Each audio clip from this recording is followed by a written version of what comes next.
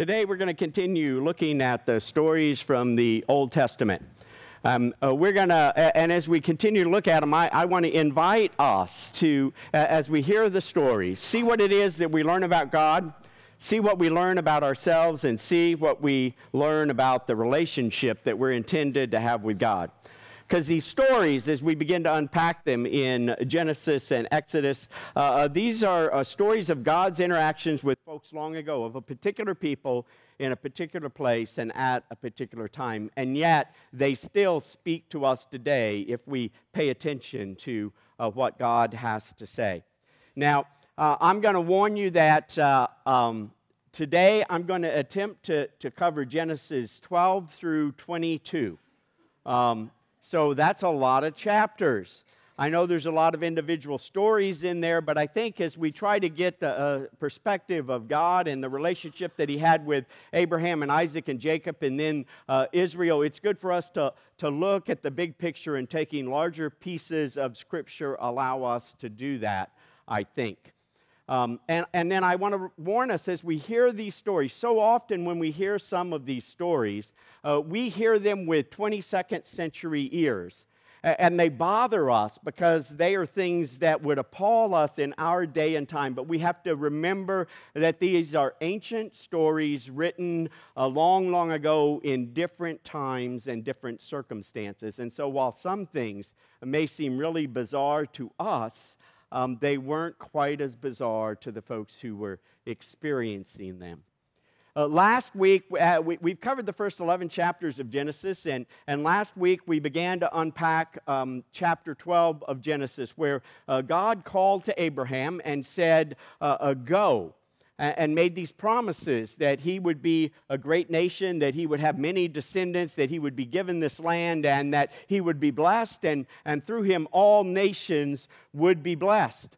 And we saw that Abraham goes without asking any questions, gets to this land he has been promised. I don't know what he was expecting, but he gets there, he finds out that it's occupied. And as I suggested last week, if that happened to us, we'd probably turn around and go back, or we'd say, God, what's the problem? But we see Abraham stopping and worshiping God. Now, that story makes it seem like, well, you know, Abraham is this perfect person of faith. But as we continue to read the stories of Abraham and his journey of faith, we will see that Abraham sometimes exhibits a faith that is just amazing, and then we see the same person, instead of having faith and courage, showing a lack of both. And in fact, as the story continues here in chapter 12, we see that it gets worse before it gets better for Abraham. We see that not only is the land occupied, but there is a famine that comes. And so Abraham decides he needs to go down to Egypt where the famine is not having quite so much of an impact. And so he goes down to Egypt, and in going down to Egypt, Abraham devises this plan with Sarah. He says, now when we get down there, you tell them that you're my sister. Don't let them know that you're my wife.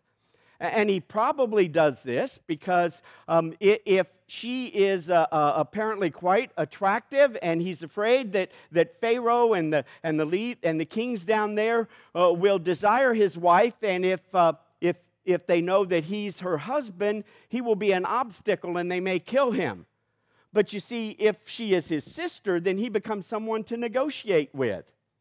Now, I know I told you, you've got to look at these stories with ancient eyes, not with 26th century eyes. If I suggested to Deb that we would introduce her as my sister at places, right, you got the picture of what that would look like. I don't know why Sarah goes along with this. But we see this man of faith suddenly acting with not so much faith and not very much courage, being worried about what might happen to him. And the story gets a little stranger, I think, because they do this. It works, I guess. I mean, Sarah becomes one of the many wives of Pharaoh, and Abraham gets cattle and stuff, and I told you it gets weirder. And then on top of that, Pharaoh gets cursed. not Abraham. I mean, Abraham is the one who's conniving and devising all this. It's Pharaoh who is cursed, and Pharaoh realizes he's been deceived, and so he says, "What have you done to me?" And he gives Sarah back to Abraham and says, "Get out of here. Because of you, my household has been cursed." Is this the same Abraham that when God said go, went? And then we get another story of Abraham in the land. Again, if it's not enough, he and Lot are together. They have lots of flocks, and being worried about conflict and whether or not there's enough land as they travel around for both of their flocks to eat off, they decide that they need to go their separate ways. And so once again, the Abraham of faith reappears to us.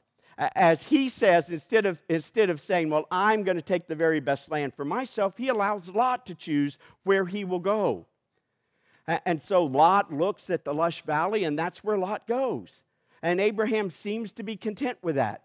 And very shortly after that, we have another story where Lot is taken captive because there's wars in the land, and he is taken captive. And again, we see the very best of Abraham, who decides that he needs to go rescue Lot. And so off he goes, he rescues Lot, he comes back with all of this loot from the victory, and he refuses to keep any of it. He gives it to the king of Sodom, and he gives it to Melchizedek, and he keeps none for himself. Now that's more like the Abraham that we understand. But just think, in the span of time, Abraham has gone to the land. He has seen it's occupied. He's experienced famine. He sees there's wars in the land. He must be wondering, did I hear God right? And if we didn't know the story, we, like Abraham, would probably begin to wonder, is God going to be faithful to this promise? Will Abraham trust the promise of God? Well, just about that time, God appears to Abraham again. He appears to Abraham and he says, "Don't be afraid. I will protect you." And he renews the promises to Abraham. Now, this time, Abraham's got a few more questions to God. And so he asks God, he goes, but God, I have no children. How in the world are we going to inhabit this land? How in the world are we going to be a great... I have no children. And the only thing God says to him is he takes him outside. He says, "Look up at the stars." And he says, "You will have descendants as many of the stars." I guess that's intended to say to Abraham, the God who created all these stars can certainly create for you, can generate for you ancestors. And Abraham looks at the stars, and once again it says he trusts God. Just in that interaction, once again he affirms his trust in God and in the promise. And God says, "You will receive this land." But Abraham still has more questions, and he says, but now how am I going to be certain, or how do you know, God, that I'm going to possess this land? And it's at this point that we see this covenant ceremony, and a couple of things happen in this passage. One is God says, your ancestors will possess this land, but it's going to be 4 generations down the road. Now, how's that work with us most of the time when God makes a promise to you and says, but guess what? It's going to be your great-grandchildren that experience it. Wait a second, God. Well, what about me? Right? Isn't that often our response? But Abraham doesn't ask that question. And as he asks this, God does a strange thing. And in the ancient world, when a covenant was made, what would happen is they would take an animal and they would cut it in half. And then the lesser of the two kings, part of the agreement, would walk through the split animals, and that would be an indication that if they didn't live up to the covenant, that they would be split in half like the animals were. Now, here's the strange thing about this story, It should have been Abraham walking through, but in the story, it's a fire pot that goes between these animals. It's God who goes between the animals. And so God is saying to Abraham, if your descendants do not receive this land, it is me who will pay the price. We see images of Christ in this, do we not? But anyway, we have this strange covenant thing, ceremony in which Abraham once again encounters God. He hears the promise once again. He's assured of it. He says he trusts God. And then the very next chapter, what do we hear? Abraham and Sarah still have no children. And so they think, well, it's customary when the wife is barren in their day and age. It would be customary for the wife to say, here's one of my servants. Let her be a surrogate so that we might have children. And so Abraham and Sarah say, well, that's the custom. Let's help God along a little bit. Sounds like a good plan. Maybe, maybe not. And so Hagar, a servant of Sarah, is offered to Abraham, and sure enough, she conceives, and she has a child called Ishmael. Well, we learn very quickly things are not better. In fact, the relationship between Sarah and Hagar changes as a result of this. The relationship between Abraham and Sarah changes because of the way they have tried to help God along in the covenant. And in fact, we're told Sarah treats Hagar harshly, and Hagar runs away. But we're told that God goes to Hagar and he says, return to the household. Return to the household. Promises that Ishmael indeed will be blessed. And so she returns. And so in chapter 17, once again, God comes to visit Abraham. It must be apparent after this incident that Abraham needs a little bit more clarity. So God shows up again to visit Abraham when he's 99 years old.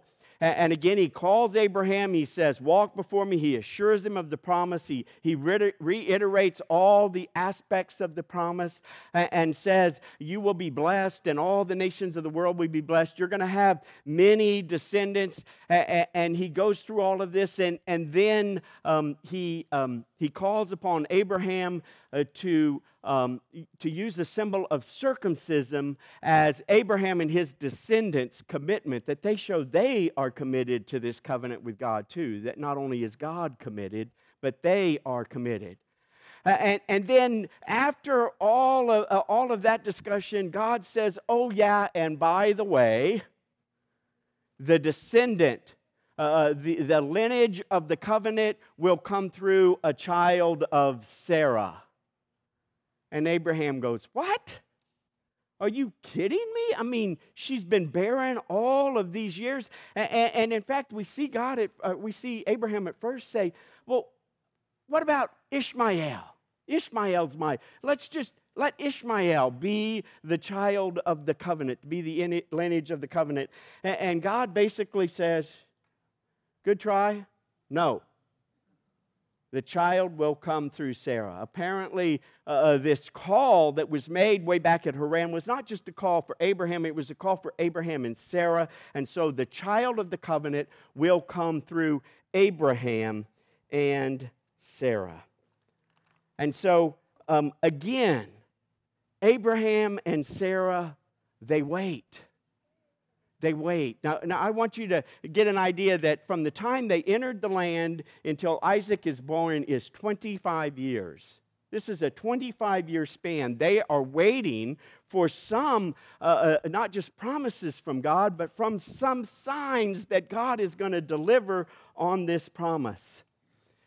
And so 3 visitors come to visit Abraham and Sarah just to let them know one more time, no, Sarah will have a child. In fact, they say this time next year, Sarah will give birth.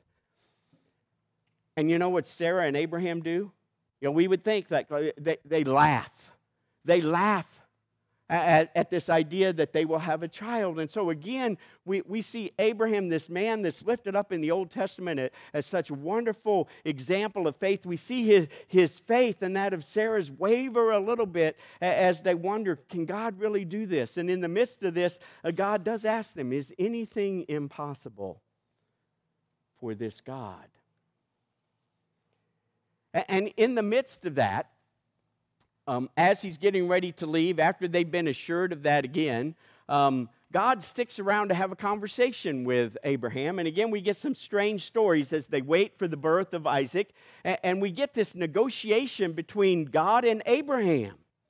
And so once again, we're going to see this wonderful faith and courage of Abraham as God tells him, or this emissary of God says to Abraham, you know, there's a lot of bad things going on, a lot of injustice going on in Sodom and Gomorrah. I'm going to go and check it out, and I'm going to wipe it out. And Abraham says, will you wipe out the innocent with the guilty? And he begins this negotiation. I can't remember. He starts with like, if there's 100 people, will you do it? Anyway, he keeps negotiating with God. And he says, well, God, what if there's 10 innocent people, will you spare the city? And again in this, we see Abraham. We see him showing this concern not just for himself, but for all of the world, for other folks. And he negotiates to get God not to destroy Sodom and Gomorrah. But we hear later in the story that these angels these emissaries of God go to Sodom, and they apparently don't even find 10 innocent people. And yet they get Lot and his wife, they take them away, they rescue them again, and so we see Lot being rescued again, I think because of Abraham's intercession, and Sodom is destroyed. And then we have one more odd scene. It's almost like we have all these wonderful stories of Abraham, and then we get another story where Abraham and Sarah go to Gerar. And they encounter King Abimelech. And guess what happens? Sarah, tell them you're my sister. It's like, really? Again? And she does. And the same thing gets repeated. He gets lots of gifts. Sarah becomes one of the king's wives. And in a dream, God comes to Abimelech. And he says, you're as good as dead because you've taken a married woman. And Abimelech goes, what are you talking about? And he learns that Abraham has deceived him. And he says to God, well, why are you punishing me? And he says to Abimelech, return Sarah and have Abraham pray over you, and the curse will be lifted. And that's what happens.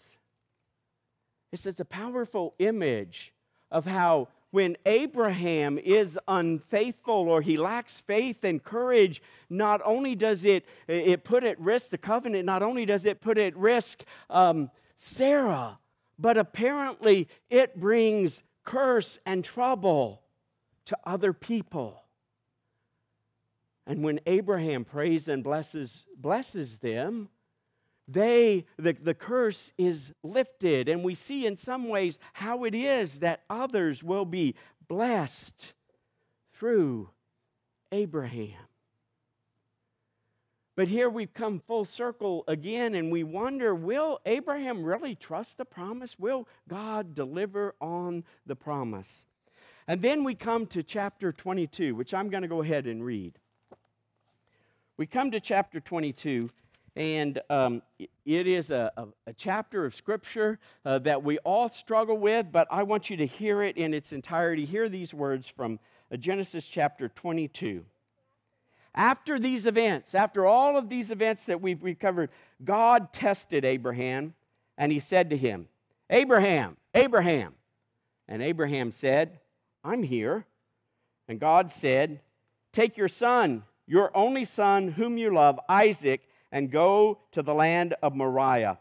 Offer him up as an entirely burned offering there on one of the mountains I will show you.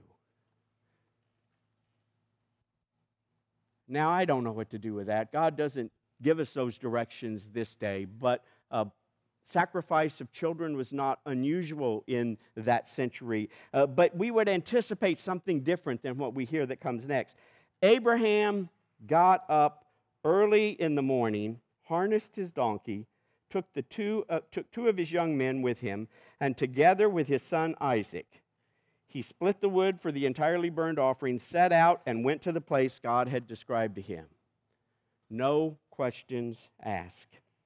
On the third day, Abraham looked up, and he saw the place at a distance. And Abraham said to his servants, "Stay here with the donkey. The boy and I will walk up there and worship, and then come back to you." So often in this story, we get so caught up in God calling this sacrifice and in Abraham responding without any questions, and we miss some of these very few points here. Abraham says, "We will come back to you." It seems apparent that Abraham seems to be confident that God has other plans that he has yet to reveal, but he must have some degree of confidence, and we learn that more as the story goes on. Abraham took the wood from the entirely burnt, he laid it on the back of Isaac, he took the fire and the knife in his hand, and the two of them walked on together, and Isaac said, "Abraham, my father." And Abraham said, "I am here, son." Isaac said, "Here is the fire and the wood, but where is the lamb for the entirely burnt offering?" And Abraham said, "The lamb for the entirely burnt offering? God will take care of it." The two of them walked on together.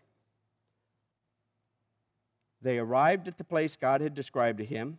Abraham built an altar there, arranged the wood on it. He tied up his son Isaac and laid him on the altar top of the wood. And then Abraham stretched out his hand. He took the knife to kill his son. And then the Lord's messenger called out, "Abraham, Abraham." And Abraham said, "I'm here." And the messenger said, "Don't stretch out your hand against the young man. Don't do anything to harm him. I know that you revere God and didn't hold back your son, your only son." And so Abraham looked up, saw a single ram its horns caught in the dense underbush, and Abraham took the ram and offered it up as a sacrifice. And the Lord's messenger called out to Abraham from heaven a second time, "I give you my word as the Lord, that because you did this and didn't hold back, I will bless you richly. I will give you countless descendants, as many as the stars in the skies, as the grains of sand on the seashore. They will conquer their enemies. All nations of the earth will be blessed because of your descendants, because you obeyed me." And after that, Abraham returned to the young men. We struggle with many parts of that story. And yet the important thing that Scripture wants us to hear in this story is this man, Abraham, who at times has showed great faith, who at times has showed a lack of faith and a lack of courage, that every time that God speaks to him and he hears God's direct call, he responds with faith and trust. It seems to me that Abraham knows somewhere in the back of his head that even though God has told him to take Isaac and to sacrifice Isaac, that Abraham knows that God has promised that Isaac is going to be the son, the lineage of the covenant. And so in some way or fashion, he knows that God must have other plans, and he trusts God wholeheartedly, to the very point where God says, "Stop. Stop." He trusts that God will provide. Now, as we hear these stories of Abraham today, may they challenge us in our faith today, in our journey of faith. May we be assured that we do not have to be perfect in our faithfulness all the time, that there will be times when we fail and when we falter. And yet, in those times when we have a certainty of what God has called us to do, either because of the Spirit or because of what we've read in Scripture, when we have a certainty of what God has called us to do, will we trust God's promises? See, these stories indicate that God is faithful to the promises that He has made. And as we look at these stories, we see that we as humans, even though we are flawed, that we can trust the promises of God. We can trust that God will be faithful, that God will be with us, that God will continue to walk with us.